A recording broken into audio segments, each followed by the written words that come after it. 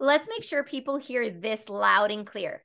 Do not take tax advice from social media. Would you like to repeat that one more time? Do not take tax advice and tax strategy advice from social media, especially from people who are not qualified as tax strategists.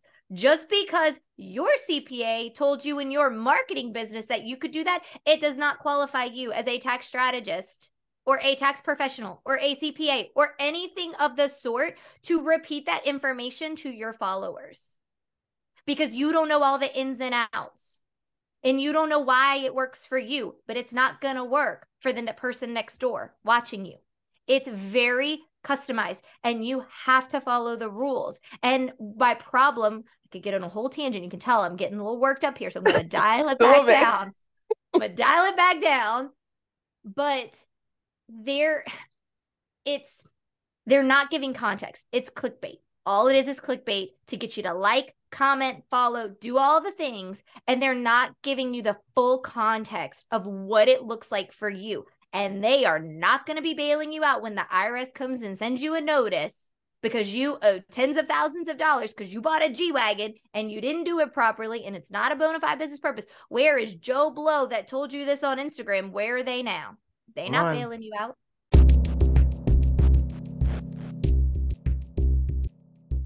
Today, I had so much fun and the privilege of interviewing Kimberly Tara. We talked about everything from guilt that moms feel working while also building a business and trying to be a mom, and how that plays out when interacting with customers and how to let go of that. We talked about how to find a reputable, good CPA, doing your due diligence and your homework, and why it's so important. And we also even talked about addressing the misinformation about buying brand new $50,000 vehicles to lower your tax bill that was going around social media and may still be going around social media. We talk about all of that in this episode. It is one that you cannot afford to miss. And so we're going to get right into it with Kimberly. The fun thing about this episode is because she's so fun to talk to, we jumped right into the conversation. So you'll be diving right in. I am going to give you a real quick introduction of her, which you'll actually hear at the very end of the conversation as well, because like I said, we just started talking, but I'll let you know who she is. So you'll hear that clip and then we'll be right into the conversation. Enjoy the episode. I would love to tell people what I actually do. I'm Kimberly Tara, and I'm the owner of the Tara CPA firm. And I am a CPA and certified tax coach by the official credentials, right? But I like to say that I am a tax strategist and business growth advisor because that is truly what we do for our clients. So we link arms with female service providers to maximize their profits, reduce their taxes, build wealth, and create a legacy. And we do that through execution, education, and empowerment. Now that you know who Kimberly is, now let's slide into the episode.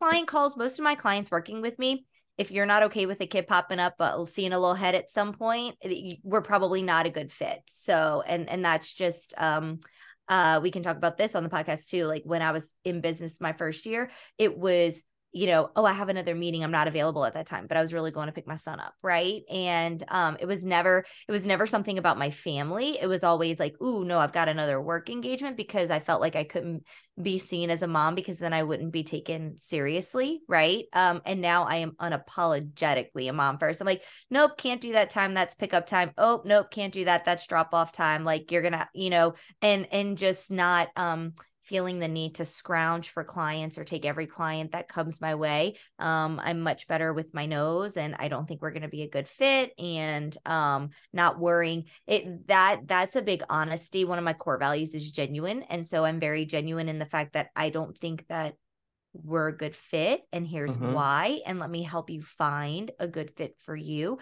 But also not being worried about the money as much. And I mean, we all still have to worry about the money, but I was so worried about the money in the beginning, like leaving I had a good salary job in public accounting, right? I was really good at what I did, and got good bonuses and stuff. And so it was, I think it was more, I could do the work for people and they were willing to pay me. So I was willing to say yes. And so I don't do that anymore.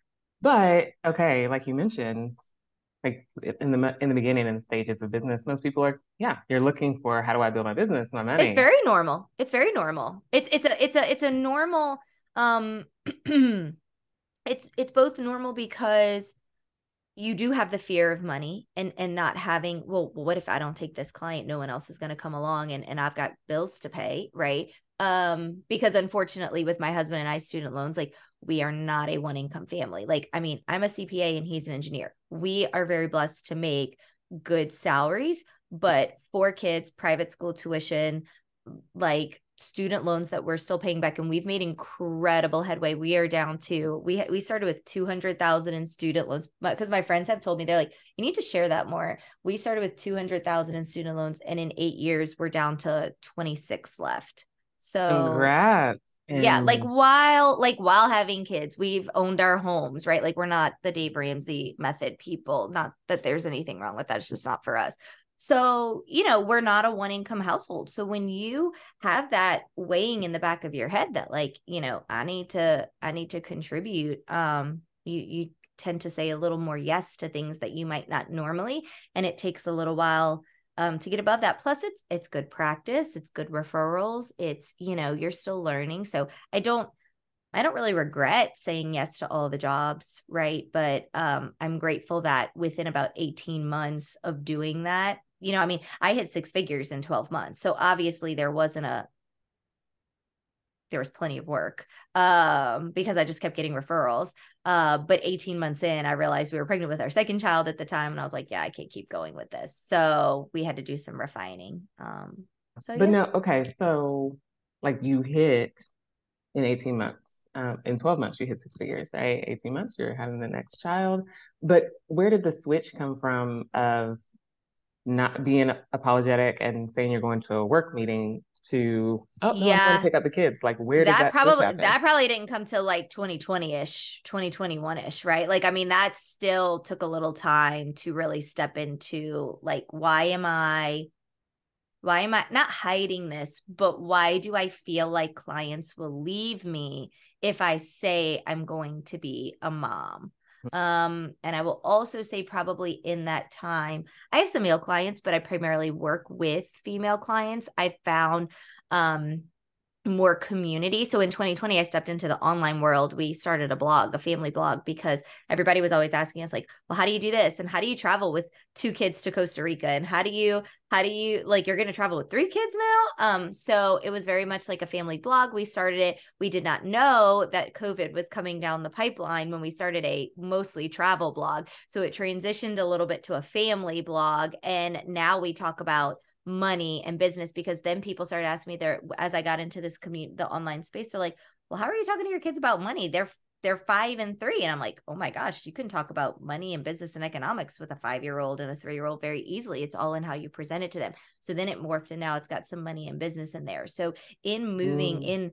in getting some guidance on what it was like to have a blog, that was where I sort of came into the online world for my CPA practice. I was like, I think I could do this. Like, I could have a lead magnet and an email list and all of these things that I have for the blog. I could do that for the CPA world, because I'm very passionate about educating, especially females and moms. And I believe that the more knowledgeable that we are as women and moms, the more we can impart that knowledge into our children, because it starts with us. And so that finding the community too. Like, now I have a business besties mastermind. They're actually all here in Louisiana, but we have like our own mastermind that we've made, and we all have online businesses essentially. And so I think it was also finding that community and those other business owners who were moms, and that helped me be like, there are people out there who are going to be attracted to me because I am a mom, because I set those boundaries, because somebody who had to reschedule I don't call them sales calls, but like, it's basically a sales call, their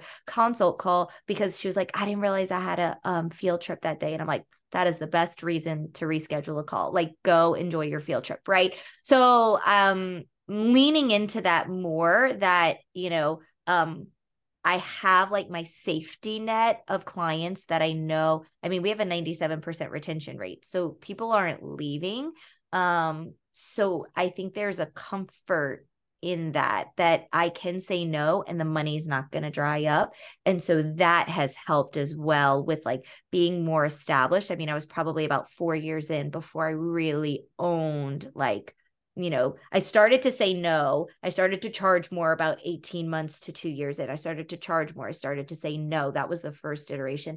And I would say about 4 to 4.5 years in was when I was really like unapologetic about like, this is how you're going to work with me. If you want to work with me, this is like, these are my times. I will drop you like it's hot if my kid's school calls, because there are also no emergencies in tax, right? Like I had an emergency call 2 nights ago, and that is the first time in probably like 2 years since all the PPP stuff. And like, there was a lot of hecticness around COVID and PPP and cash flow and a lot of guidance and supporting my clients there. That was a little bit of a stressful time, but that's kind of a one-off. I mean, I think we all hope that that's not going to happen again.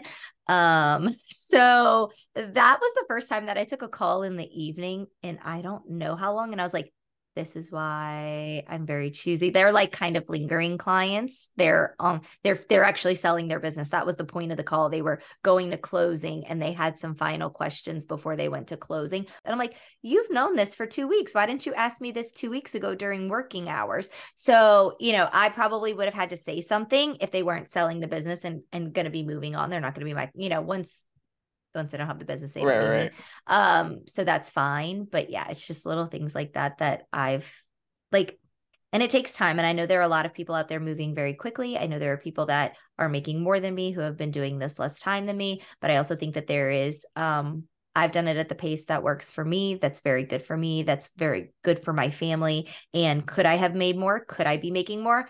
Absolutely. But would I have had to give up the time with my kids during these young years, which is one of the reasons that I wanted to have my own business, was to be present for them during these years. Like if to work more and grow more would have defeated a good portion of the purpose of me having my own business. I am an Enneagram 3, so I do have to remind myself, because I am a high achiever. So I do have to take a step back, Kimberly. Like, remember, the whole point is so that you can be room mom at school. Like, that's the whole point of this.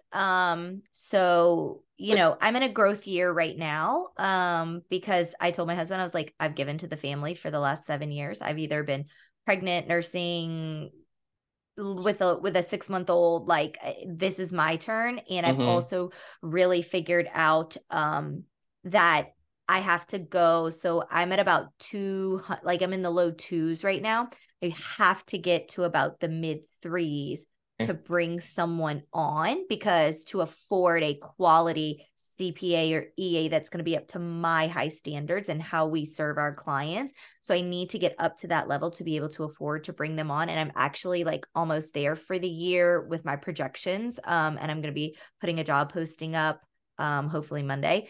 Yes, I'm super excited. Yeah. The goal is 500 this year. And what I've realized is I'm not going to have as much time back as I thought when all the kids go to school, because I do want to be a present mom. And so by the time I go to school 4 freaking times a week times 4 kids, it's actually not as much time as I thought I was going to have. So it has actually, I've really been restructuring and refocusing how my business looks since about October of last year. And having to like redo things and change things. Like what? So we've moved to only package offers. So we only, instead of offering tax strategy days, VIP days, and tax prep and consulting, it is all in one now. If you want to work with us, because the thing is, the magic is in having all of it. And so people would be like, oh no, I don't need tax strategy. I'm just going to pay you for tax prep.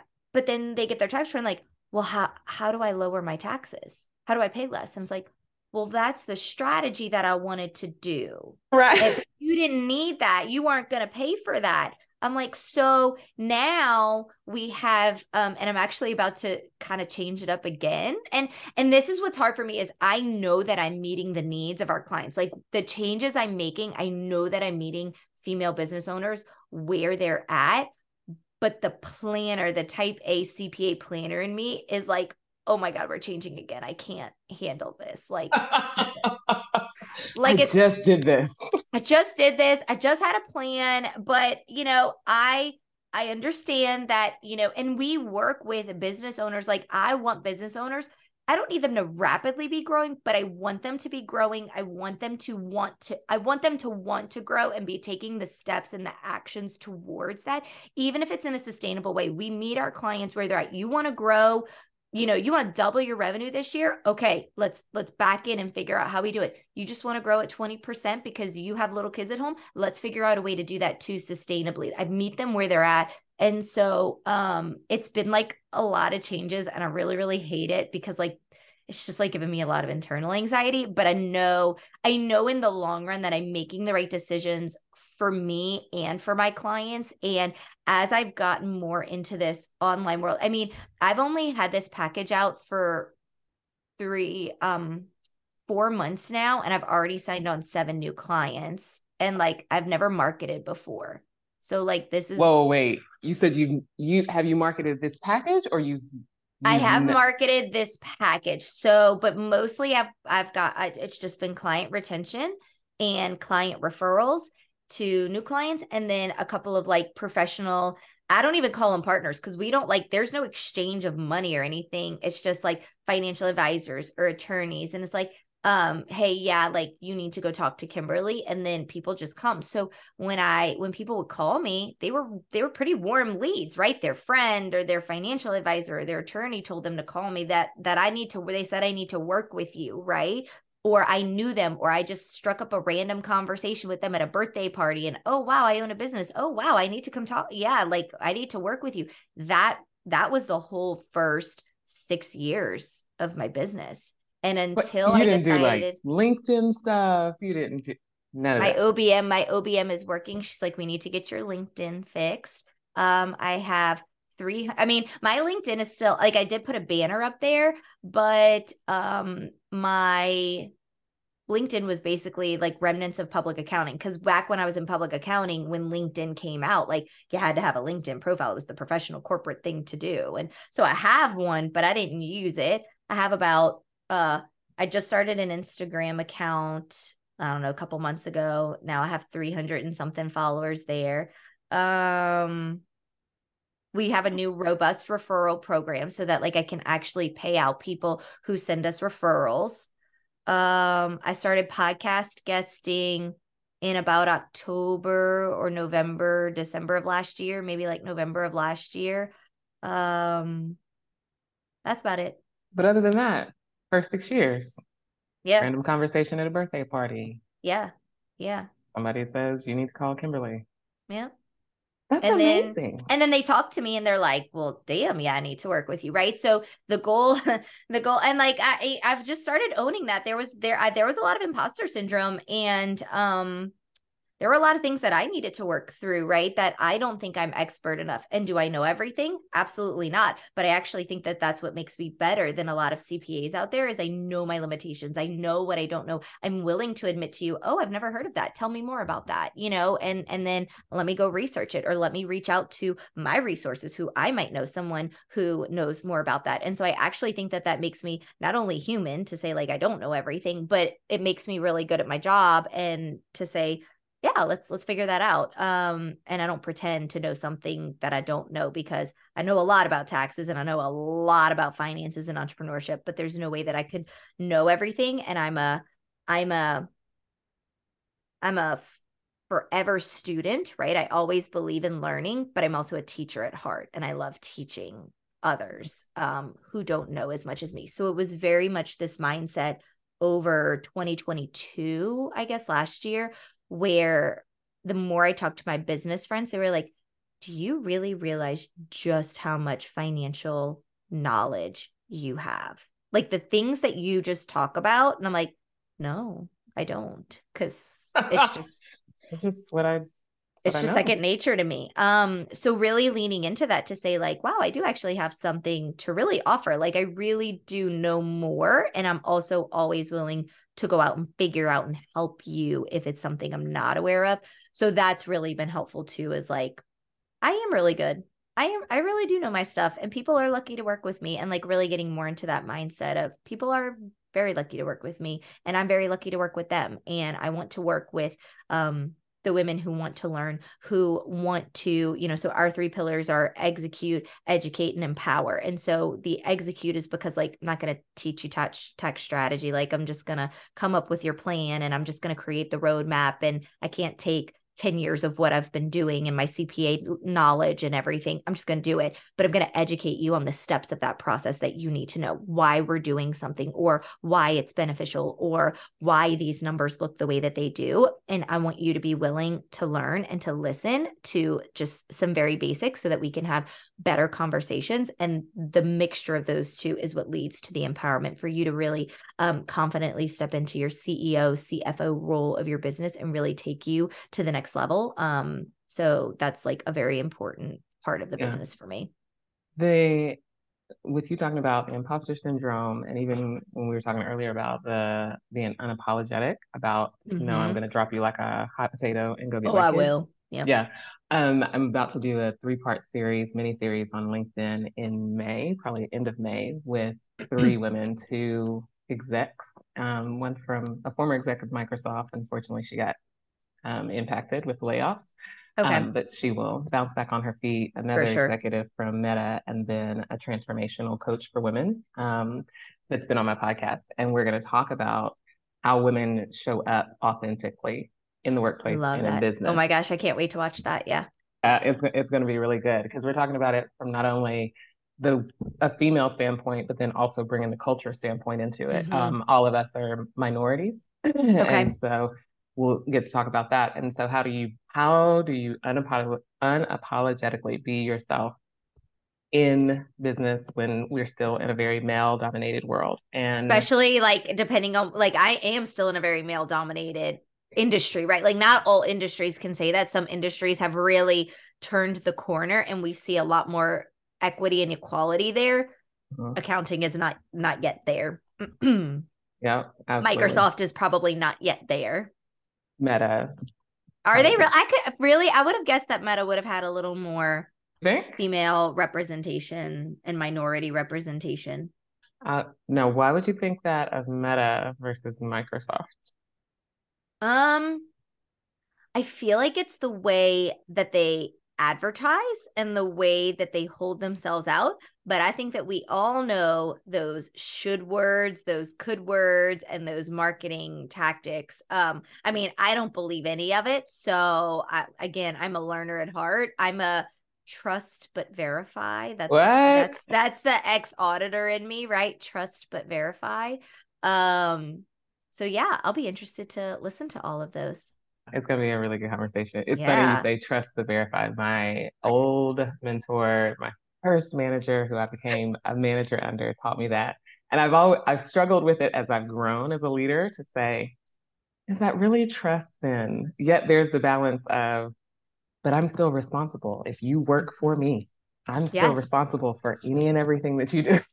Yes. And it's hard. Like sometimes the trust but verify is hard because sometimes it's like, it's my gut. Like certain things I'm like, in my gut, I know that this is either bad or this is good, or I have a feeling about it. So like, I also have to trust my gut, which is there's no verifying my gut. It's just a trust my gut kind of thing. But if I can, I try to stick to that motto of trust but verify, which is an old auditor's motto.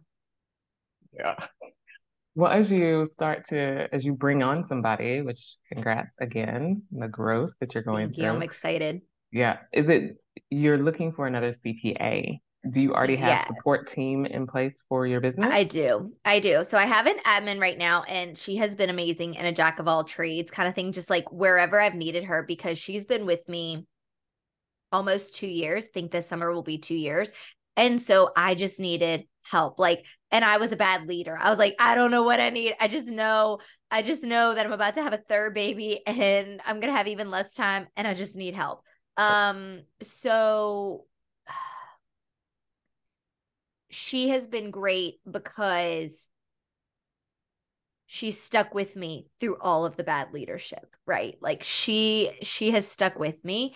And she's helped me on like some of the documentation side. There's a lot of documentation, right, that goes into making sure that we're compliant with the IRS and that we are serving our clients very well. And then she would help me if I needed just like calendar help or tech help. I mean, like just literally a jack of all trades.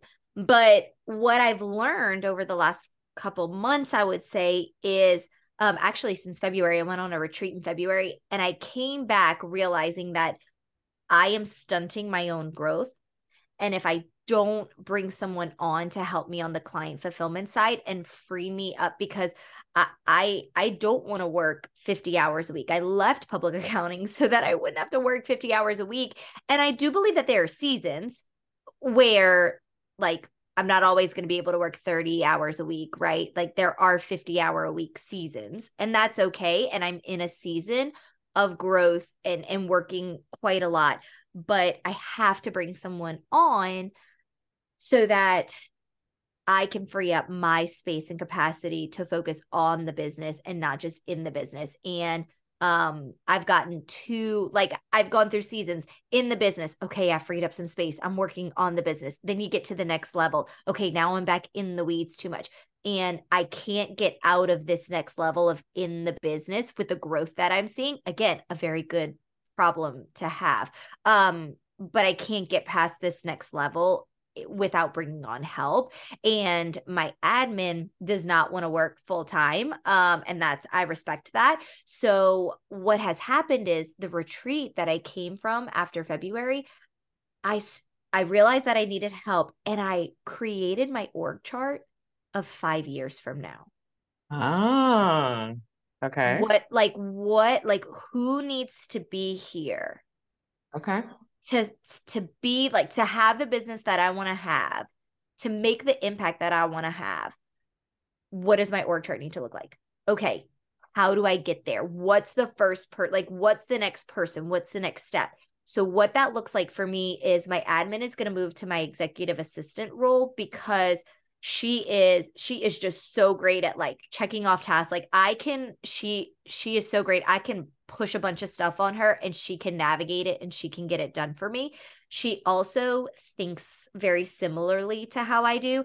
And I really want to have as much as possible. I want to have as diverse of a group of people working for me as possible.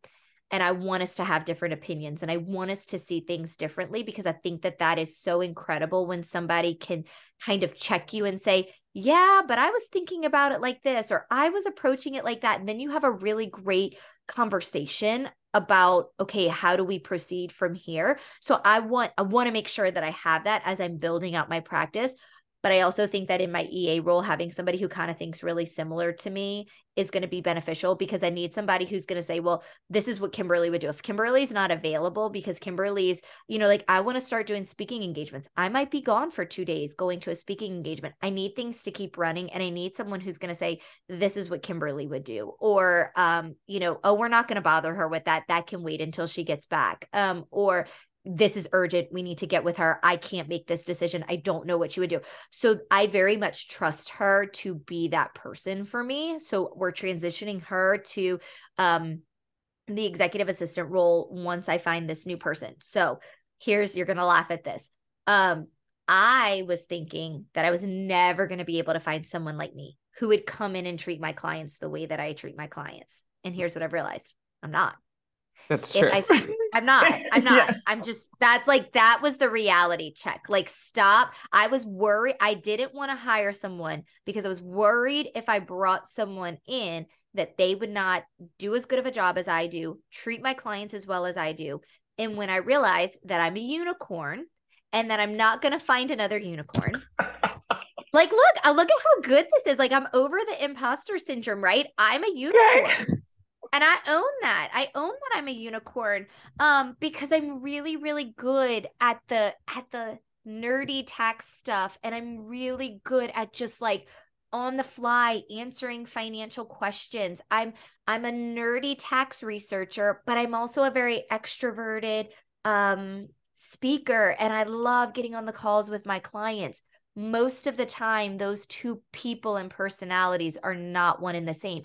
So when I realized that, and I was like, I'm looking for a tax accountant and I'm looking for a client success manager to tag team and be me. That was like a huge aha moment. Like, Mhm. Kimberly, you dummy, why did it take you so long to figure this out? Because you're a unicorn and you think other people exist like you. But if they do, they're going to go start their own business, right? They're not going to come work for me. Maybe. Maybe, probably. So, and that's okay, right? I'm all community over competition. I think that there is enough to go around for all of us. Like, let's lift one another up. Like, what can I teach you that I wish I would have known? What can I, like, what heartaches and headaches can I save you from the mistakes that I've made? Like, let me show, like, I'm just like a firm believer in that. So I'm not worried about that at all. So the We figured position it that out. is we figured it out. So the position that is being posted is for a tax accountant to come in and help with the tax preparation, some of the tax review, checking and verifying those documents, helping with spreadsheets and entering data, but also like actually creating the spreadsheets. Someone who loves to do tax research. So that is the position that's going to be posted. I'm so excited. I'm still going to be the client success manager for right now because I only want to bring on one person at a time, really pour into them, training them up. I also am very mindful of what those transitions look like for our clients, right? Because like this is a new person that I have to introduce them to, and they're used to very much always working with me, and so I'm gonna have to carefully transition them to, okay, but you need to go to this person for that and stuff. So this person will be a little more behind the scenes, but I also want them to feel comfortable responding to client inquiries, because one thing that I pride myself on as a firm is being very responsive and proactive with our clients. And so sometimes if I'm gone for more than 2 days, that person is going to have, we try and stick to a 24-hour response time for our clients. Yeah, which is pretty incredible for CPAs, because I have new clients coming to me and they're like, I'm still waiting on a response from my CPA from 3 months ago when I emailed them. I had someone literally tell me that on a discovery call. What? So yes. Oh, it's bad. It's bad. Like, Is it's that really bad. because it's a necessary, as you said, there's no lack of business. It is a necessary part Well, that all businesses yes. need. So most people, when they hear CPA, they do automatically go to like tax prep, right? Like when we think CPA, like, oh, I need a CPA, talk to your CPA, they think tax prep. But there is so much more to the accounting realm and being a CPA than just tax prep, right? So, but that's where everybody goes. Like, I remember, when I finished, I was a chemical engineering major for 3.5 years before I switched to accounting. Yeah, like we're so nerdy in this household. Like, we own it and rock it, and we're here for it. But we're so nerdy. My husband and I met tutoring for the College of Engineering together. Like, we tutored other engineering students, and that's how we Oh my met. goodness. Oh, great. I love it. Yeah. So like we just own the nerd. So where was I going with that? We own the What we were nerd. talking about the client who had 3 month waiting period because there's such a demand. And Yes. So when I started as a CPA, actually, I went into the audit department. And so people would be like, "Oh, can I ask you a tax question?" And I'm like, "No." I do other stuff than that. Yeah, and because I didn't know anything about tax. My mom still did my tax return. Like, I'm pretty sure I was working my first year. My mom still helped me do my tax return. I don't know if I got my CPA license yet, because I went so quickly through my business classes and accounting classes, because like at that point I was like I needed to finish college because I made this life altering change so far down the road. Like, most people weeded out of engineering in like the first year, and then by the second year. And so when I left, people were like, "You're 3.5 years in of 5 years." And I'm like, "I know, but this isn't for me. I'm not happy." And I'm not, I think a big part of it, I wasn't good enough. I wasn't making all A's, and I need to be the best, which is Wow. is ridiculous because no one is actually the best. But I didn't enjoy it, and my whole goal was to have a bachelor's in chemical engineering and get my MBA and work in a business role, but for a manufacturing technical type company. And I'm like, so I'm killing myself trying to get this engineering degree, but I really just want to do business anyway. And it was all because I liked chemistry in high school, and it was like, well, if you like chemistry, what do you do with that? Like there aren't a lot. You can be a chemist or you can be a chemical engineer. But there's a lot more to the engineering than just the chemistry. So So you yeah, didn't do taxes. but And I then didn't you're do taxes because they asked me at Meet the Firms, which because I had 2 engineering internships, so I needed to get an accounting internship, right? And so again, I was blowing through all of this and just like trying to keep pace and taking 21 hours and trying to get myself graduated. And I went to Meet the Firms to get an accounting internship, and they're like, "So audit or tax?" And I was like, audit, because you have to like keep a straight face. I'm like, you can't know that I'm not prepared. And everybody hates taxes, right? So I said audit, but I actually did not care for audit. It was not challenging enough for me. Like you hear like about like when you were, I didn't work for Big Four, but like in the Big Four, it's like I audit Coke's cash all year long. And like literally that's all they do. Like that is their whole job for an entire year. It's just kind of boring. what's Big Four, real quick? Oh, like one of the Big Four firms. So like a Deloitte, a PwC, if you're working for one of the Big Four accounting firms. And they have bigger contracts, like Coke, for example, is, I'm not sure who they're with, but I had a couple friends go and work for Big Four. And I had worked for the leading chemical company in the world when I did my chemical engineering internships. So I already knew what that company culture was like. And I knew that I wasn't looking for that. So I went with a medium-sized firm based out of Atlanta. And it was incredible because I feel like they gave us more hands-on training and nurturing, and I really did get to learn and have more growth opportunities, and it fit my needs personally. Nothing wrong with going Big Four. It wasn't what I was looking for. But so yeah, I told them audit because I'm like, you hear the word tax and everybody hates taxes, right? So who would want to do taxes? Well, this girl right here loves taxes. She's found out.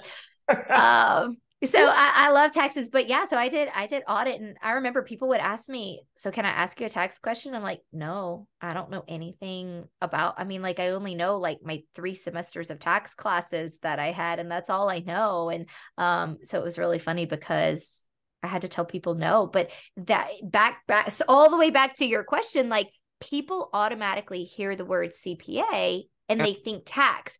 But that's like, as humans, as taxpayers, like that is where our brains go. And we have this anxiety and worry around taxes and the word tax and this fear. And so, but there's so much more to the CPA and the accounting world. And that's really where I think I shine. Even I'm a CPA and a certified tax coach. And so even, you got a lot of tax professionals out there, they aren't doing tax strategy, whether they're not educated on the topic, whether they just don't want to.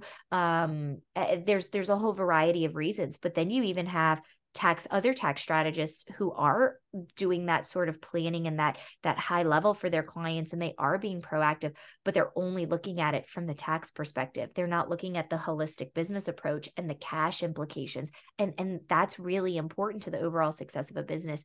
And so we are having, we're recording this in 2023, and we are just having a mass exodus of tax professionals and accounting professionals out of the industry. We've got professionals retiring early. It has just been incredibly stressful the last 3 years since COVID. And so many people are exiting the profession faster than people are coming in. And it's creating an issue for business owners. And then we have this amazing thing where more businesses have been formed, right? As people are work from home, or we have women entering the workforce, right? So we have, I don't know the statistics, but I know for a fact that more businesses have been born in the last couple of years, which means there's more of a need for these services. And so we're having a real issue. So yes, I see in a lot of my business owner groups that the frustration that business owners are posting with their tax professional or CPA not responding to them, or not responding to them fast enough, or not getting their taxes back to them fast enough. And I feel their frustrations. And I don't think that it's okay. I don't agree with CPAs taking on more work than they can handle. But I also know that a lot of us do have the heart of a teacher, and we don't want to tell clients no. We want to try and help as many people as we can. And if we're not careful, we say yes too much to help people, and then we are overworked. And so I'm not I am not excusing the behaviors or the lack of communication or what they're doing, because actually, like, I've leaned in, like, I've realized that, like, you know, we are very unique in the fact that not only do we respond within 24 hours, that we proactively reach out to our clients without them reaching out to us. And apparently we're very much that's a unicorn for most other CPAs and professionals out there. But I just want to say to the business owners, please realize how overworked and undervalued our profession is right now. And those of us who are trying to stick it out for your benefit, we're taking on all the rest of the work. And so, yes, it's not right that you have to wait 3 months to respond. And you should probably move on. But if they take 2 weeks to respond to you in the height of tax season, that's probably, if they're a good person and you've been with them for a while, stick with them, because it's a really sad state of where we are right now. And hopefully we can get to the other side of it. But while I realize a lot of the business owners' frustrations, also realize where we're coming from on our end, that we're not doing it I would say most people are not doing it because they want to give you bad service. They are just truly overworked. We are having the same staffing issues that most business owners are having, right? So it's a little bit of a hard time. It is. Yeah. It really is.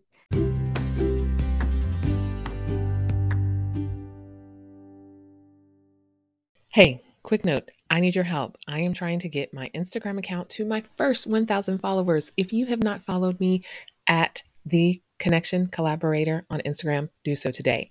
And also, I want to get to 1,000 subscribers in my first 90 days of the Coach Up podcast. So if you have not subscribed or you've not shared this podcast with somebody, do that now. Thank you for your help in growing this audience and sharing the Coach Up podcast with more people.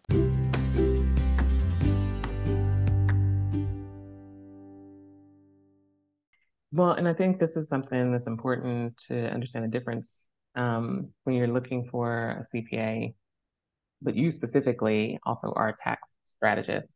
So what's the difference?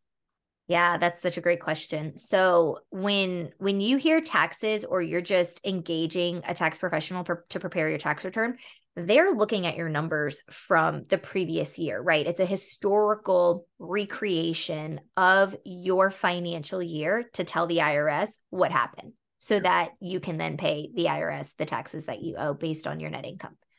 When we're talking about tax strategy, we are proactively looking at your year, right? So I am working currently with my clients to plan out their 2023 and say, what can we do to reduce how much you're going to pay in taxes? So there's 3 levels. So we call it tax preparation, tax planning, and tax strategy. Tax preparation is filling out that tax return form that you have to give to the IRS because they tell you have to, and you want to do it right because it's a running joke. Like, I don't want to go to jail. Most people aren't going to go to jail for making an error on their income tax return, but that's basically, you have to do it because they tell you have to do it. Then we get to tax planning, where that might look like, well, I had to pay $40,000 in taxes last year, so I need to make 4 quarterly estimated tax payments. I'm going to make $10,000 payments 4 times over the year.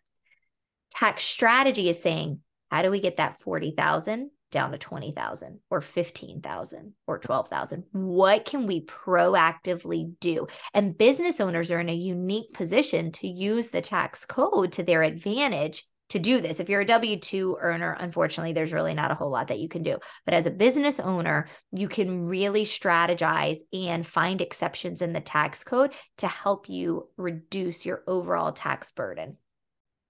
Okay, so you said proactively. That's the key.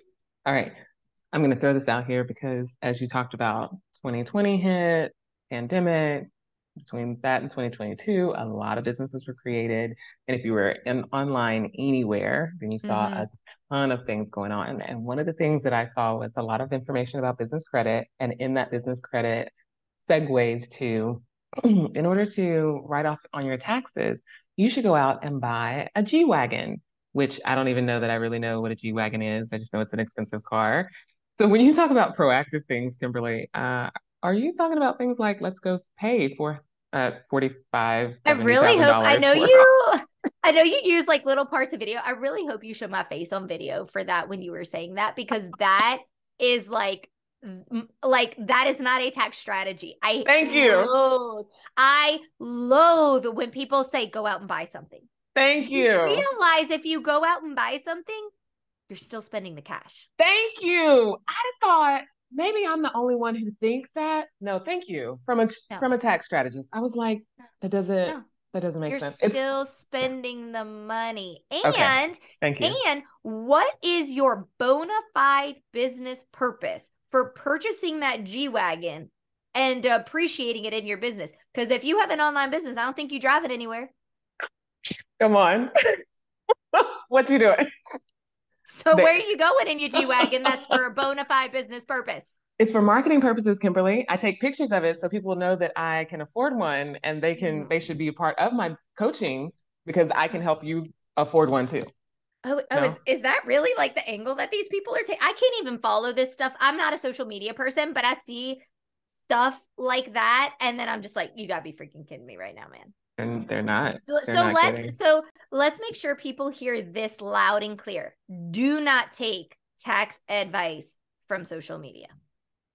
Would you like to repeat that one more time?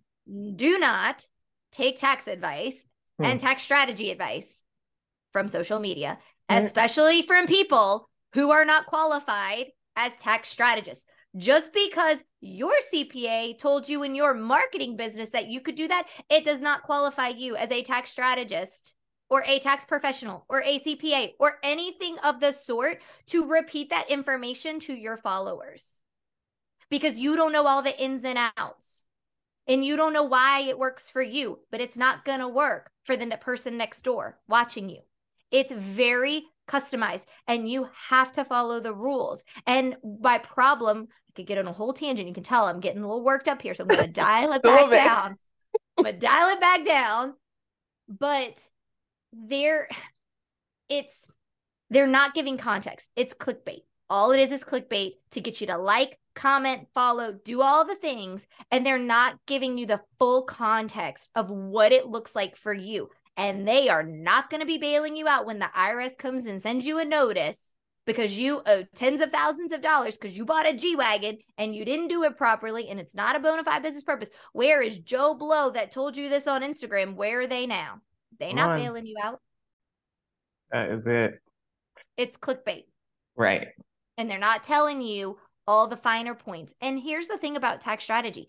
Tax strategy is more than just one strategy. It's a combination of multiple strategies is where you get the biggest benefit. And there are certain strategies, like when I give my clients a customized tax strategy, there's like a scenario A and a scenario B a lot of times, because sometimes if we pick some of the strategies in scenario A, you can't do some of the strategies in scenario B. Like they're mutually exclusive, right? You got to pick one or the other. And so maybe the end result is pretty similar, but they like the strategies and what it looks like for them and what is feasible for them and what doesn't give them, right? Because they're all legal and ethical, but I have some clients, we meet them where they're at, right? Some are a little more risk averse. Some are a little bit more like, I just want to put my head on my pillow at night and not worry at all. So we adjust the strategies to our clients' risk tolerance and what they're looking for and how aggressive they want to be. Please don't do tax strategy on your own. Please do not follow tax strategy advice from social media. Like it is worth it for you to pay for a qualified professional and to work with them. I want to get into that too. Like for our clients, I mean, we can't make the IRS legally does not allow us to guarantee a certain amount of savings. Like if somebody's guaranteeing you that they can save you a certain amount, you need to report them to the IRS. We're not allowed to guarantee savings. But for the most part, we have a track record of saving our clients more than what they're spending with us. Oh, wow. And your CPA should be doing that, right? It's a goal. Like I want to save my clients more than what they're spending with us, right? That's to their benefit. On the other hand, I was going to say too, if you'll let me, I would like to talk about my 3-step process to finding the right person who's qualified for you. If I could give everybody some knowledge on how to find the right person for their business. Let's get into that. Before we do, I do Yeah. want to ask. Don't let me forget to do that then. I'm writing it down. Okay, cool. Since we've determined the G-Wagon is not a proactive tax strategy, can you give an example of a couple of ways that what does being proactive look like? Sure. Yeah. So the biggest thing that I want to talk to you about is the timing. If you come to me in March of 2023 to talk about tax strategies for 2022, the time has really passed. So that's the first thing is you need to be doing this throughout the year. Please don't wait until tax time. One, because we don't really have a lot of time to do tax strategies at that point. We're in tax season. But two, there's not a lot of retroactive tax strategies. So that is the first thing is you need to be working on this all throughout the current tax year. Please don't wait until December or even worse, January or February. So that's my biggest tax strategy tip is like the time is now to start looking into this, finding a qualified person, seeing where your revenues are, where your net income is, what's going on.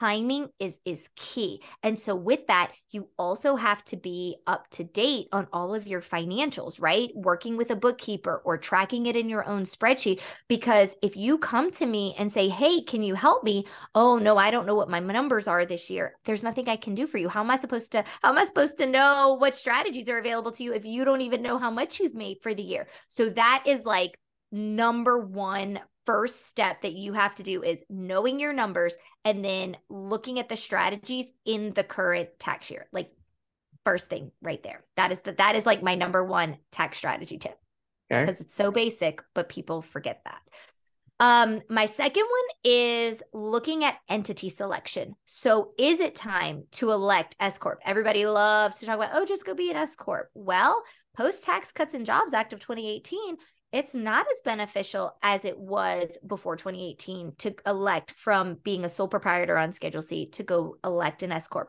There's not a lot of conversation about the cost and the extra paperwork and all the things that you need to do when you elect S Corp. But when the time is right, yes, that can be a fantastic way to save on your taxes, your income taxes, right? A third one that I like to give is missed deductions. And this is going to vary by industry and by person, right? But having someone who knows what general categories and expenses should be on your tax return and on your profit and loss statement. You know, we find missed deductions and missed opportunities for our clients all the time, right? And I actually created it's just a PDF. It's 118 tax deductions that every service provider should know about, right? And so whether you're brand new to business and you're like, wow, this is blowing my mind, everything that could be a business expense, or you've been in business for 8 to 10 years, there's always something for everyone that they find in there because we have to sort of retrain our brains, especially if we're used to being an employee where we didn't deduct any expenses. We have to retrain our brain as business owners to say, but can that be a business expense? And how do I properly make it a business expense? So it's a mindset shift, right? So those would be my top 3 things that I like to share. And again, with the S Corp one, that's really entity selection. Like that's one of the first things that we tackle with our clients is, are they the proper tax filing entity? Does it make sense to be an S Corp? Should they be something else, right? But really looking at that entity selection in there. Wow. Okay. So then because you just gave those, we would know that you're qualified, minus all of the other stuff that you talked about, in addition to all of the other stuff. So then talk about how do you find what are the 3 things you need to look for a qualified? Yeah.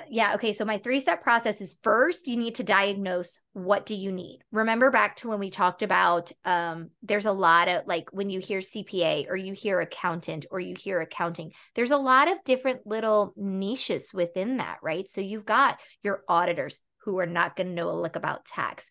You have your payroll professionals who only do payroll, right? And that's been a really big thing since COVID, right? Like keeping up with all the payroll changes and benefits and things like that. You have your bookkeepers. who only do bookkeeping. You have your tax professionals. You have your tax professionals who also do tax strategy and are tax strategists. You have a lot of tax professionals who don't do tax strategy. They just prepare. And that's okay. We need those people too, right? We need just qualified tax preparers who are helping taxpayers who don't need tax strategy, right? You have CFOs, right? So I actually do CFO work as well for our highest ticket clients, right? It's there. We're marrying the tax strategy with the business growth advisory, because they need that as well for their rapidly growing businesses. So know that if you just say accountant or CPA, but what do you need? Do you need a bookkeeper? You probably need a bookkeeper before you need a tax strategist, right? Because if you don't have a bookkeeper who's helping you keep up with your numbers accurately and timely, there's nothing that the tax strategist can do for you. You're wasting your money with me. And I am honest when people come and have a discovery call with me, I'm like, yeah, but you don't know your numbers. I can't help you right now, right? So the first step is to diagnose who do you need and what do you need out of those different types of accounting roles. The second step is once you've figured out who you need to make sure that they're qualified. Do they have a license? I don't think that it's a requirement to be, somebody preparing your taxes should either be an enrolled agent or a CPA. And an enrolled agent is more of a federal license and it's only related to tax. I'm actually going to get my EA this summer just because I want to, because again, I'm a learner at heart and like, why not? So if you're getting tax preparation, they should either have an enrolled agent license or a CPA license to know that they're qualified. License without a CPA license. Say that again. You can have the enrolled agent license without the CPA license. That's correct. So the CPA licenses are by state boards. So like IMA, Georgia and Louisiana state licensed CPA. But the EA, the enrolled agent, is on the federal level. That is by the IRS. And it's only for taxes. Whereas CPAs, like when we take our CPA exam, it's got like a couple of different sections on it, right? One of them is tax, one of them is regulatory, one of them is auditing, right? So you can go in different directions with the CPA exam. You see a lot of CFOs and controllers having a background as a CPA. An enrolled agent is only going to be doing tax work. But if you find somebody who's a qualified enrolled agent who's going to prepare your tax return and maybe they are qualified to do tax strategy, right? Then that's okay. You don't need a CPA. You can use an EA. And then, so you want to check their qualifications and you want to go, if you're Googling me, go to the state board of Louisiana State Board of CPA's website and make sure that I'm active and I'm in good standing, right? And I don't have any, I think they list like if we've done anything wrong, like if there are any infractions against us, like do your due diligence, right? Like don't just let them say that they're a CPA, like go and actually like do a little bit of due diligence, right?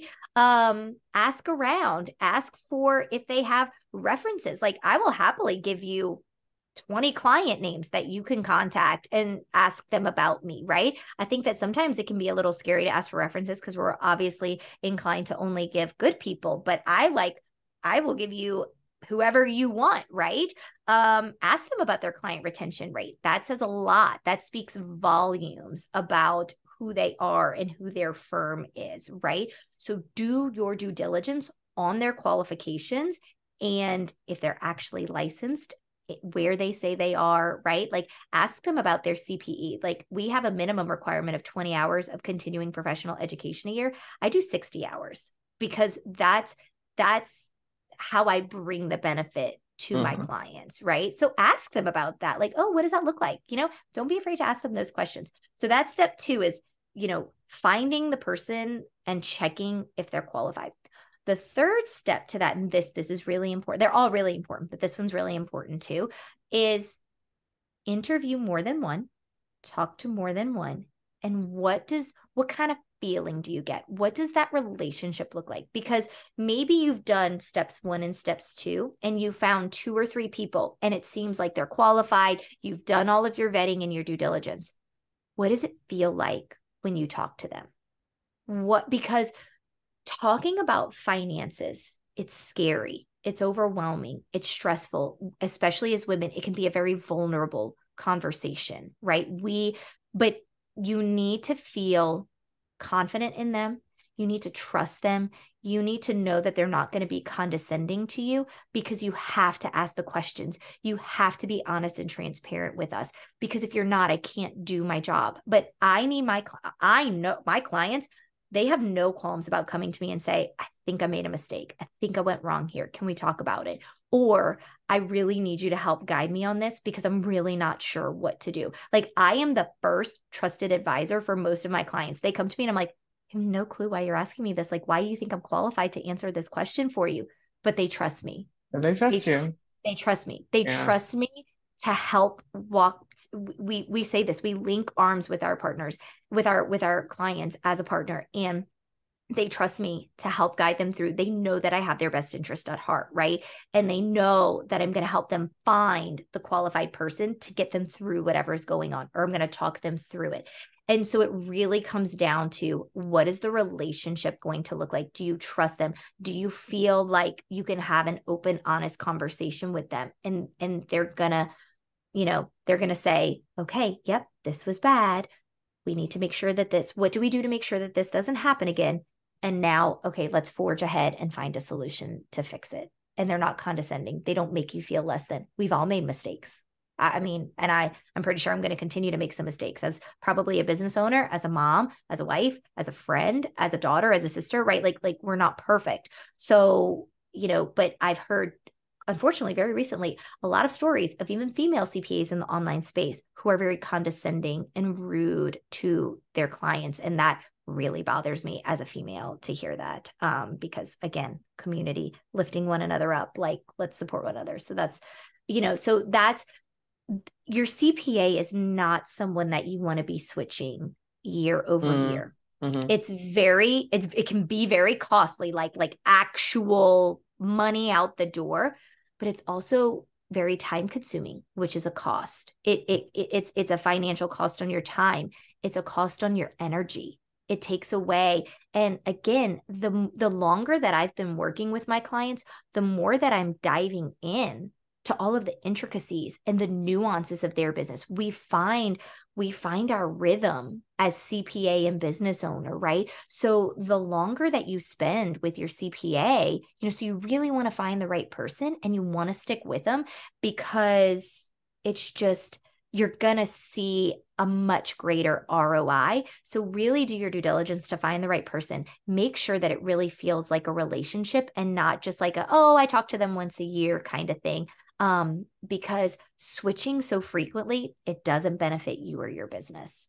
Those are such good tips. And so I did not realize that you could look up the license, and also see if there are any infractions. And so I think that's and like, if you can't find tip. it online, just call them, right? Google, like if you're in Wyoming State Board of CPAs, something will come up on Google, and call and say, I'm trying to find out about this person who says that they're a Wyoming CPA. Can you tell me if they're in good standing? It's really what you want to know. Right. And then, like you talked about the relationship portion, how do you feel when you have that conversation?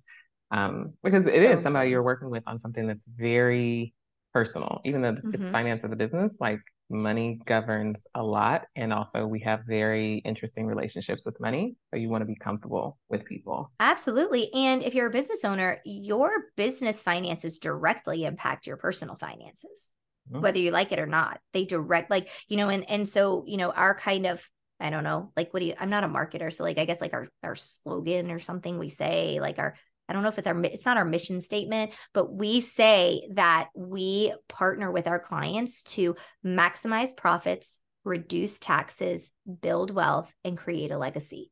And you have to do things in that order, right? Because you can absolutely use your business to build wealth. And that's the goal. But you're building wealth personally, right? Like your business isn't really building wealth, but your business is a vehicle and a means to build your personal wealth. Oh, that's a good mind shift. Okay, so when you talked about all the different CPAs or the different pockets, so do you need different CPAs to handle different parts of your business? Or can you find a CPA who can do payroll, who can do audit, who can do tax and tax strategy? Oh my gosh, such a great question, because this is something that I could get fired up about too. So I don't. Do you see me like shifting my chair? I'm like, all right, let's talk Just about getting this. ready. I'm getting ready. I'm a very passionate person. I love So I don't love one-stop shop accounting firms. And here's why. If they only have 10 or fewer employees, which is what most small accounting shops have, if they have that many, they cannot be experts in all of the things that I just listed, right? There's no way. There's no way that they can be experts in all of that. And when you're not an expert in payroll or tax strategy, they're not really delivering to, you're not maximizing their knowledge and what you get in return. And that's when things go wrong. And then if the one-stop accounting shop is large enough, it does have enough employees and departments where they can be specialized in just payroll, just bookkeeping, just tax strategy, just CFO. You're probably not getting a very personalized experience because they've grown so big that they're not doing as great of a job keeping tabs on their clients unless they're a really, really big client, right? So that's kind of my take on one-stop accounting shops. Can you do it? Yes. Are they out there? Yes. Are there some that are probably doing okay? Yeah. But the way that I like to approach it is, so how I see a lot of success, especially for business owners in the online space, a lot of coaches, a lot of service providers, where I see the best relationships come from is a bookkeeper who specializes just in bookkeeping, but also monitors payroll through like a Gusto or something like that. And they're making the entries and they have some oversight over the payroll. And then they work with someone like me, who is the tax strategist, the business growth advisor, the high level CFO strategy. And then we actually communicate a lot of times with our clients, bookkeepers on their behalf, right? So they're really available for the day-to-day, week-to-week questions, the transactional type stuff. And then I'm getting those reports and I'm like, all right, let's look at it. Where are we going? What do we need to change? What are we doing? How does this affect our cash flow? How does this affect our tax strategy? If we do this tax strategy, how does that affect our cash flow? What are our goals? Things like that. And so it's a very good partnership, especially for business owners who are in like the 50K to, I would say probably about the 2 million mark. And then around the 2 million mark is when I see my clients need someone more in-house and maybe not an outsourced bookkeeper and payroll provider. They're still using me outsourced, but they're bringing in someone who is helping with the bookkeeping and the volume of transactions that they have. They start needing more of an in-house bookkeeper accounting type position who can then come directly to me. Okay. That's super helpful because I wouldn't imagine people would want to have a separate person for each one of those. But what you explained about a one-stop shop also makes a whole lot of sense. And so having a small partnership, I understand that. And I would think that I would imagine that comes from part of your educate. So your 3 pillars are execute, educate, and empower. Like part of that comes from the education that you give to your clients. And so I want to dig into that a little bit. Sure. Like, can you talk about what education looks like for your clients that you provide them? Yeah, absolutely. So honestly, it starts with just our conversations and the type of conversation that I'm having with them, the way that I speak to them, the questions that I ask of them. And I ask my clients, or prospective clients, I should say, to come in with an open mind, to be open to learning these facets of their business, because a lot of women, especially, oh, I can't do that. I'm not capable. Numbers are complicated. That's out of my league. And so it starts with the mindset of, no, you've built a $2 million business. I think you've got this. We just need to refine it and we need to share it in a way that is digestible for you in small pieces. So that's really where the education starts, is just from having the conversations. For my high level clients, that is with one-on-one calls monthly, right? Emails, boxes back and forth, asking questions as they're going along. for my clients that are more on our just essentials package, that is through an open office hours call once a month right now. And I educate for the first 10 to 15 minutes of that call before it's open Q&A for them on any questions that they might have. So for example, our March office hours was all about accountable plans and why you need an accountable plan. A lot of these women have come to me electing S Corp, but nobody told them that they needed to have an accountable plan. So I educated them on the accountable plan and provided them with a template to get this accountable plan going for their business.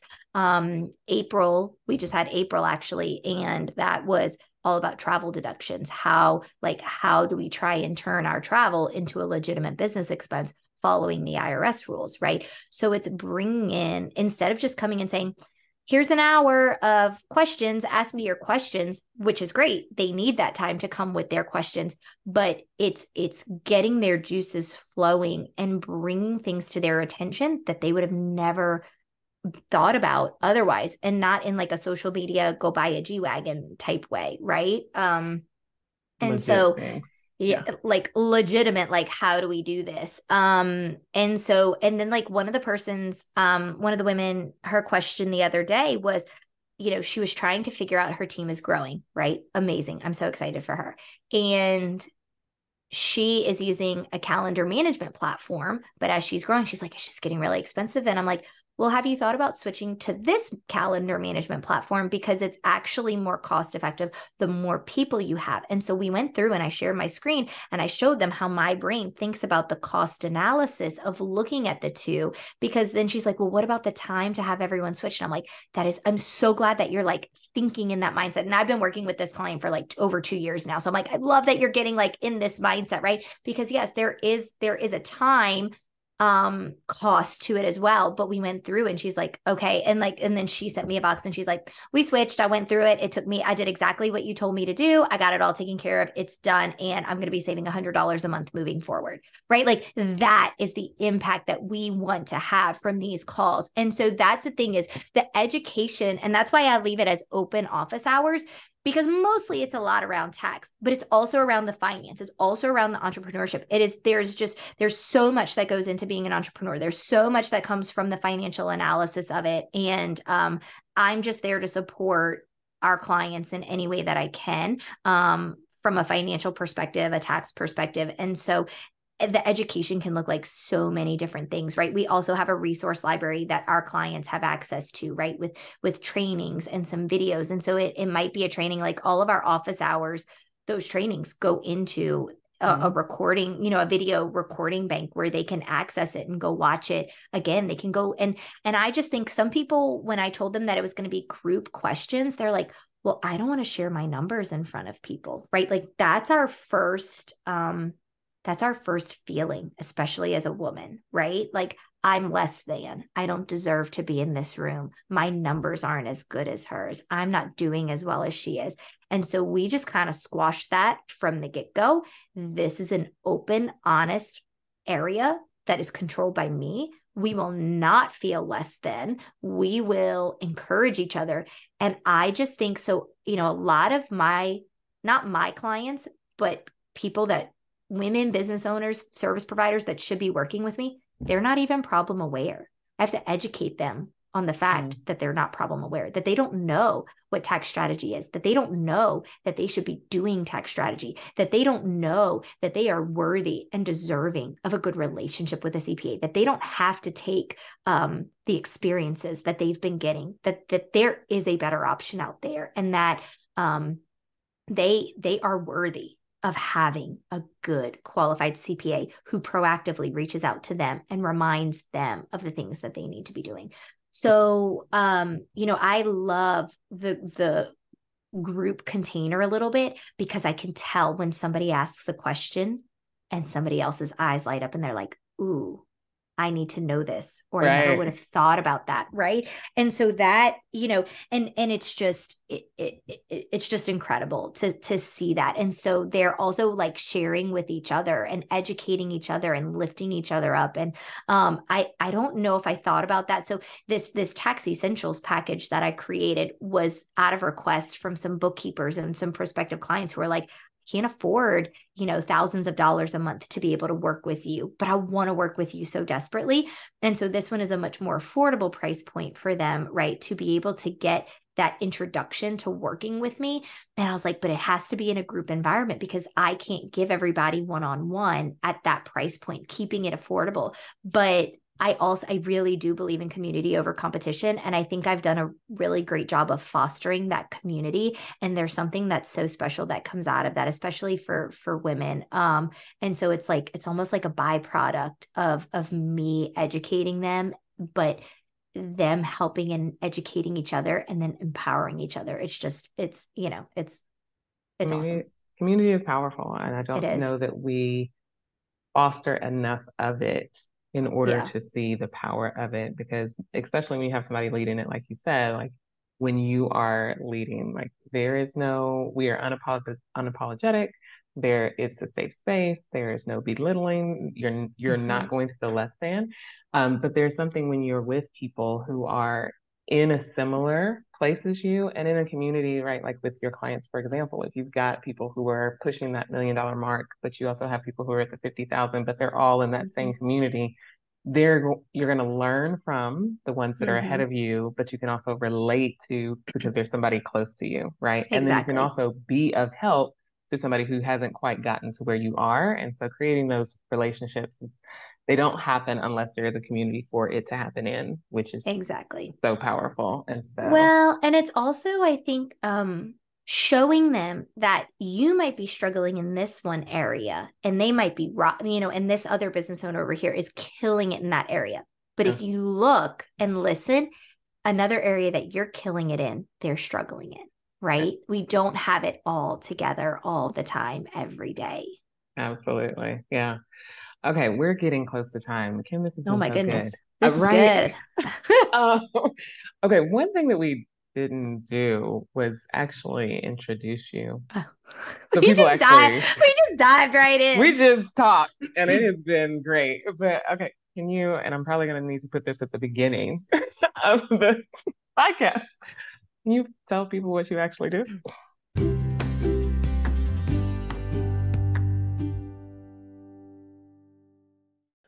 If you work from home, if you are a remote worker, if you're a business worker and you work from home and you sometimes just wish you could get together with other people who work from home, you just wish you could get out of your house and just be around other people who are working as dedicated and focused as you are, but you get to be in the space of other fellow remote workers, you want to join the Coffee Shop Coworkers Facebook group. We are connecting people all over the country in coffee shops where you can go for free, meet other like-minded people to hang out, to work together, whether it's for 2 hours, whether it's for 4 hours, whether it's all day. But you get to connect with people like you who are working from home, who want to be around other people and still get work done and just create a new network. So come check out the Facebook page, join the Facebook page, Coffee Shop Coworkers today, so we can start connecting you to fellow future coworkers.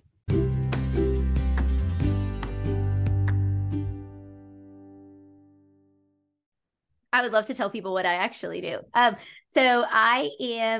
Kimberly Tara, and I'm the owner of the Tara CPA firm. And I am a CPA and certified tax coach by the official credentials, right? But I like to say that I am a tax strategist and business growth advisor because that is truly what we do for our clients. So we link arms with female service providers to maximize their profits, reduce their taxes, build wealth, and create a legacy. And we do that through execution, education, and empowerment. And I'm on a mission to change the game for female business owners who are experiencing horrible service from their current CPAs and don't feel worthy of having a good experience or have been made to feel less than or ridiculed for asking questions of their current CPAs. We are a partner who believes that our client's success is our success, right? And we're here to support them on their journey to whatever success and wealth looks like for them, because it looks different for all of us and the approach can be different for all of us. And so I really love what I do. I say that I do like all the nerdy stuff, all the financial stuff that most business owners like loathe and falls to the bottom of the list. That is my jam. That is where I live. That is what I love doing. And it's just, I'm so grateful to the clients that we work with on a day-to-day basis for the growth that our firm has had and getting to be a small part of their success. Yeah. I love that you said that it's your jam, all the stuff that people don't want to do. Because I learned this 20 years ago on my first entrepreneurial endeavor, that I am all about paying people to do what they're good in that I don't want to do. Right. And Yes. unfortunately, when you're starting a business, sometimes you can't always do that. You don't have the funding, but as soon as you can, Yes. oh my goodness, Do it. pay it forward, support other Yes. businesses, right? Yes. It pour into those businesses because it will be poured back to you, whether God does it through a different person or they will do it themselves. But also it frees you up to do Yes. what you are called and what you are great Yes. at doing and enjoying. So I am with you Yes. on that. Have you read the book Who Not How? No. Oh, if you're into that, oh, you need to go read Who Not How. Dan Sullivan. It's on Audible, because if it's not on Audible, I don't have time. It's like, I don't do that. Is Dan Sullivan the one who has a podcast? He probably does. He's got a couple of books. I can't remember. I'm drawing a blank on the spot, the name of his program. But he's got a coaching program too. But I haven't read his, I don't think I've read his other books, but I really like Who Not How. It really, like I knew I needed to be doing it, but it really reframed the way that, sometimes you just got to hear things a couple times over and over again in a few different ways for it to really click. Who Not How, like it really clicked for me about leaning into my zone of genius, which is another one by Gay Hendricks, The Big Leap. If you haven't read that one's really good as well. But like you said, also like paying it forward and saying, what is the trade-off? Like if I could have this person do it faster and better, like I'm doing that with my copywriting right now. Someone is doing it faster and better. And I was the bottleneck in my business when it came to all of the copywriting, because I am a numbers person. I am not a words person. Right. So let them do what they do well and do what you do well. Yeah. Like it comes back and I'm like, dang, this is good. Like this is everything that I wanted to say, but I didn't know how to say it. So like she and I, we just talk and I tell her and she listens to like previous podcast episodes. And I'm like, dang, that is so good. I never would have been able to write that. See? I love it. I love it.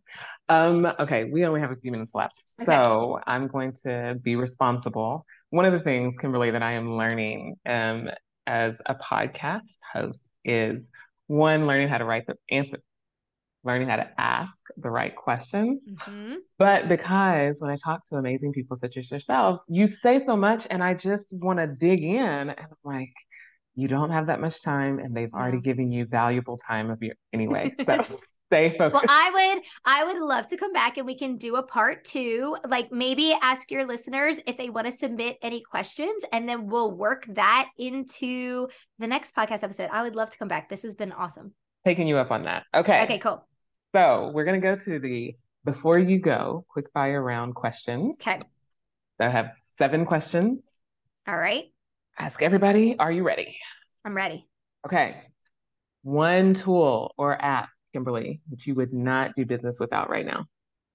Right now it's Calendly. Having automated bookings for my clients to be able to book with me when they need it has been a game changer, and not having the emails back and forth. Can you do this time? Can you do this time? Can you do this time? Or texting me or emailing me or like all the little things. It is now like wrapped nicely. And if they email me, I'm like, yeah, absolutely. We can have a call. Here's a link to my calendar. Let me know if you don't see any times. I had to say that during tax season. It got a little cray during tax season, but for the most part, my clients can find availability on my calendar within 2 to 3 business days. And that has been, I was scared. Like I am a control freak. And I was like, but they're going to just book whenever on my calendar. I'm not going to control it. It's been amazing. Nice. Okay. That's beautiful. I love it. What do you use to collect payments from your clients? Stripe via Dubsado. So it all runs like Stripe is connected to Dubsado, and then Stripe is also connected to our CRM, which is called TaxDome, very just like only for tax professionals. But Stripe. Okay. Again, game changer because it automated. I used to use QBO invoicing because I'm a CPA and like that's where my brain lives. Stripe, like not just Stripe, but like automating the process, game changer, game changer. How does it automate the process? However, my operations person set it up in Dubsado. It just I need to auto know. charges them monthly. I don't, again, I've leaned into the who, not how Yep. with the operations and like all the systems and techie stuff. So I am like, part of me is like, I'm embarrassed to say I don't know. And the other part of me is really proud to say I don't You know should because I be. don't handle that anymore. I stay in my zone of genius. You're doing your third pillar by empowering I am. that. And I Yes. love the women. I try very much to only work with mom, female business owners. Like I really try to support them. And I love that most of the women that I work with, it's like sometimes we are sending boxes to each other at 8 o'clock at night because we ended our day at 3 o'clock to go get the kids, right? And there's no expectation that we're answering at 8 o'clock at night. It's just we all are working because we prioritize spending time with our kids during the day, and we're in sync with that. Which is amazing. Okay. Yeah.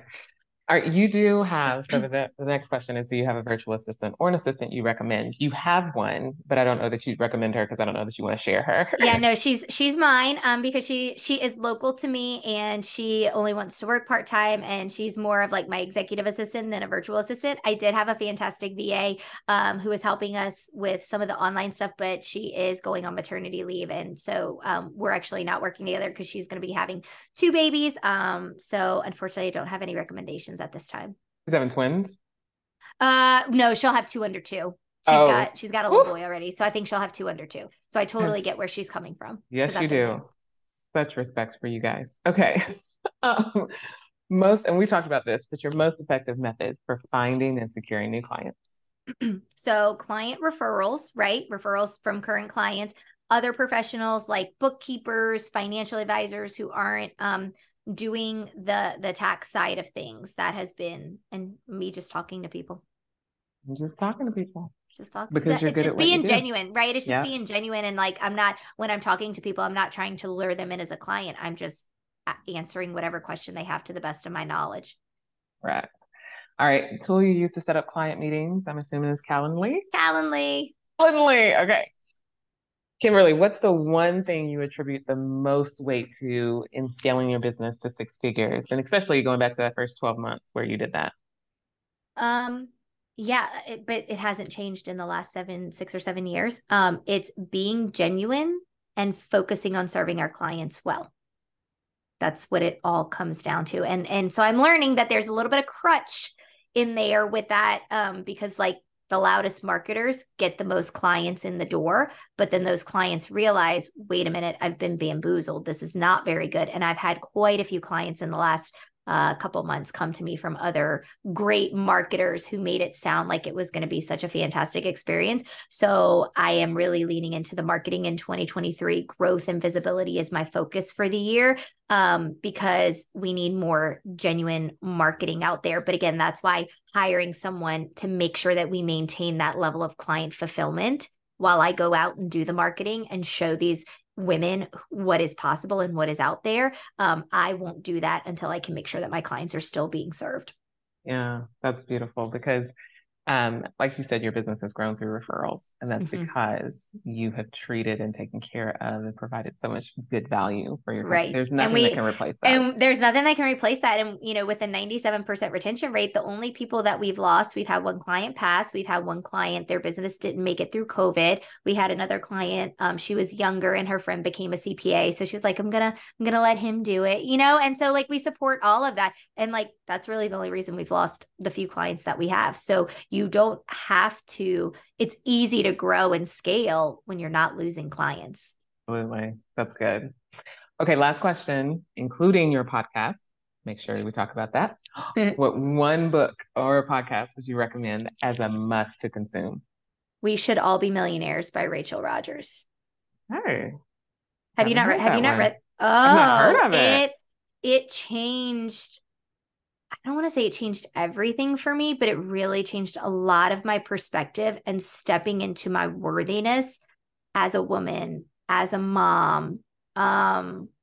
It changed my mindset so much. Like I read it in 2020. I have it on Audible. I probably need to go. Like there are some books, that you need to like listen, you need the reminder. I probably need to go listen to that. I was in her club for a while. There's a club that you can join, and I don't know if I'd recommend the club right now. It depends on where you are in your business, but the book is a must read or a must listen. She's incredible with her message and what she's sharing.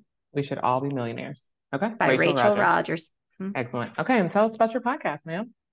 Oh, okay. So we have the Messy Wonderful podcast, and it actually came from the blog, people asking for more, and I hated writing. So I wanted to talk. And I was like, well, I'm going to start a podcast. And then we took the podcast episodes. I would just kind of get on and chat about all the things. And then we would write a blog post off of what I talked about on the podcast. So it's on break right now, and we are actually rebranding it to the Moms Building Wealth podcast because it's more aligned with my mission and my message. And we'll still be throwing some travel in there and things like that, because I think that for me, we haven't picked a new launch date quite yet because I'm just getting out of tax season. I'm just getting my head above water, but we've already done some incredible interviews with some female business owners who are moms. And I believe that wealth is so much more than just money. It starts with a lot of money. The foundation can be money, but to me, wealth is being present as a mom and going to those school events if that's what important to you. Wealth is traveling, whatever travel looks like for you, whether that's getting away from your kids and traveling with your partner, whether that's taking your kids on journeys, right? Wealth is so much. So you're still going to hear some travel in there. You're going to hear some money in there. You're going to hear, we talk a lot about what it looks like to be a mom and a business owner. You're going to hear some business tips in there. And so that's actually what is holding up the relaunch is I was only going to have it be interview style and only release interview episodes, but it was missing my knowledge and my content. So now I'm going to record some things that have been weighing on my heart and my brain. And it's going to be a combo of solo episodes and guest episodes. Nice. Yeah, I'm really excited. I can't wait to dive in. So if you're on break, how many seasons do you have previously? So we only have one. So I wasn't going to do it in seasons. This is things that Kimberly has had to learn and give herself. Like, so I was never going to take a break, right? It was going to be one episode released every week forever. And so after, I think we have about 50 episodes, 45 episodes, somewhere in there, 45 to 50 episodes that are in now season 1. I had to give myself permission to change and say, this is going to be in seasons now, because I need seasons so that I can be a present mom, so that I can have white space to step back and listen to my audience. What do they need? What do they need from me? How can I help and serve them? And so our season ended in December. I was going to push the new season out in March. And my business coach was like, well, why March? That's one of your busiest times of year. And I was like, because I can't be on break that long. And she's like, who says? I'm like, well, I say. And she's like, well, why did you pick that date? Why do you have to stick to it? It's arbitrary. And I'm like, I know, but I hold myself to such a high standard that like, I didn't want to give myself permission to change. So I've given myself permission to do a lot of changes, to be, I don't want to say to be less, to do less, to be okay with what I'm doing and where I'm at, and to embrace the accomplishments that I have had, to acknowledge the accomplishments that I have made. When I tell people that I have 4 little kids and I've grown a business at the same time, they're like, wow. And I'm like, it's not a big deal. It's no big deal. Like just doing life. Like everybody does that, right? Everybody does that, right? So really shifting my mindset to saying like, it is okay if I push this to June instead of March, because I also, at our firm and in my life, I'm all about quality over quantity. And so even if it means that it comes out 2 or 3 months after when I wanted it to come out, but it is the quality product that I want it to be, and it is what my listeners need and are asking for. And some of my listeners, they don't know that they need it, right? So that's more important, that it's up to my high standards versus like rushing to hurry up and get it out because I'm supposed to. Absolutely. And one of the things about strategy that I didn't learn until much later is strategy is not only what you're planning and what you're saying yes to, but it's also what you're saying no to. Oh, And yes. so the no of no, I'm not going to release a podcast in the middle of tax season is strategy, right? It is. It And is. we often want to pile things onto our plate without taking things off. And we have to learn the Yes. art of removing in order to I'm very make good at that. quality space for I'm very things. good about that. On our next episode, we can talk about what I started saying no at the beginning of 2020 when I was pregnant with our third child. And I cannot tell you how freeing and how wonderful it has been to say no over the last 3 years. We could probably do half an episode just on the benefits of saying no. We are going to come back together. Before we go, Kimberly, tell people how they can find you, reach out to you, connect with you. Yeah. So if it's okay with you, I would like to offer your listeners a free download of our 118 tax deductions. So you can go to www.terracpafirm.com/download and grab that. It's going to walk you through everything. And again, whether you are brand new to business or you have been in business for years, I promise there is some expense on there that you are probably not taking the full benefit from. So please go download that so you can make sure that you are maximizing your deductions on your business tax return. So I would love for you to go grab that free resource. And then I love the voice DMs on Instagram. Like, I'm not a social media person, but I have social media so that I can use the voice DMs. And so you can find me at Tara CPA Firm on Instagram because I would love to chat with you in the voice DMs. That is so good. Okay, do I have the download? I do. So the You do? download link Okay. will be in the show notes. Perfect. So everybody can get that. Perfect. Awesome. Yes. Kimberly, this has been This was great. so good. Thank you for having me. It has been wonderful. And we will do a part 2.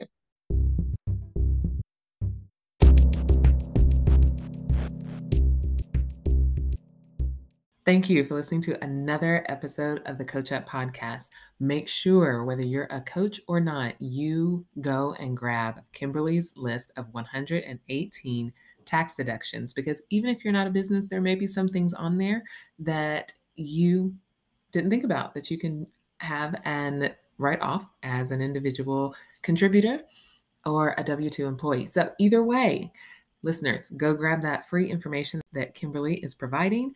And also make sure that you share this, as I always ask you to do, with somebody. Make sure you subscribe, make sure you like the episode, and I will see you on the next episode of the Coach Up Podcast.